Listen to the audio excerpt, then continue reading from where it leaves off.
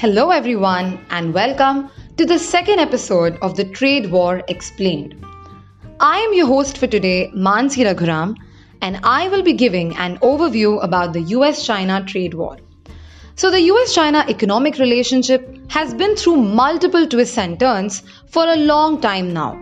There has been much frustration, tension, and anger in this process, interspersed with periodic outbursts of diplomacy, reboots, and bilateral calm, all before the next round of tariffs, retaliatory tariffs, and stalemate.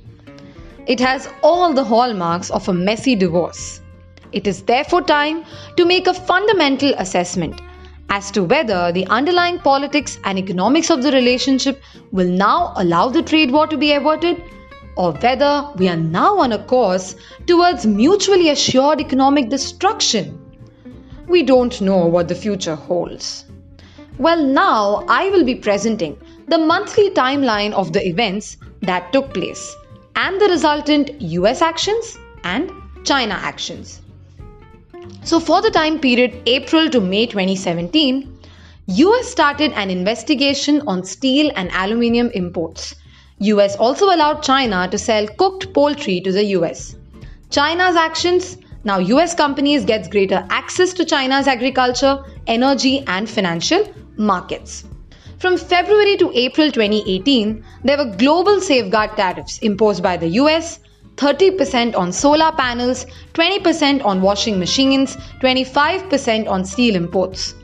There were measures targeting China, restricting investment in key technology sectors like aerospace, IT, communication, and machinery.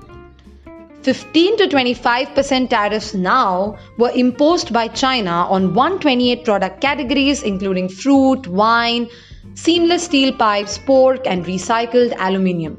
178.6% anti-dumping duties on sorghum imports from the US were imposed by China.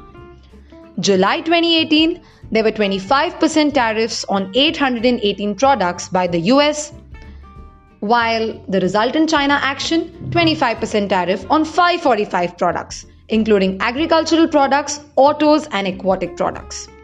September 2018, 10% tariff announced subject to further increase up to 25% in 2019 on $200 billion worth imports from China. While China's actions, 5% and 10% tariffs on $60 billion worth imports. Coming to June 2019, when there was a G20 summit in Osaka, the parties agreed to avoid increasing tariffs. The ban on deals with Huawei is reconsidered. 110 products are excluded from the 25% tariffs. This was the US action. While China action, China announced its plans to increase the imports of agricultural products. Now, despite reaching the agreement at the G20 summit in Osaka, the parties very soon started exchanging threats to increase the tariffs. Chinese companies were reported to stop buying agricultural products from the US, and the US accused China of currency manipulations aimed to gain competitive advantage and partly neutralize the effects of tariffs. Oh, a lot of statistics to be digested, right? Well, this will only keep increasing till the war continues. So what could be the consequences of this trade war? The greatest trade war in economic history can result in a change in the international trade architecture and a slowdown of financial markets. The countries can be divided into two blocks, supporting the US or China, and at the same time forming mega alliances of economies as well as regional currency zones. The US strives to weaken its main competitor and maintain dominance in the global arena, be it the economy, politics, and national security. Will the trade war lead to Cold War II or Hot World War III? To know more about the impact of trade war on countries worldwide, tune in to the next episode of the Trade War Explained. Thank you so much for listening.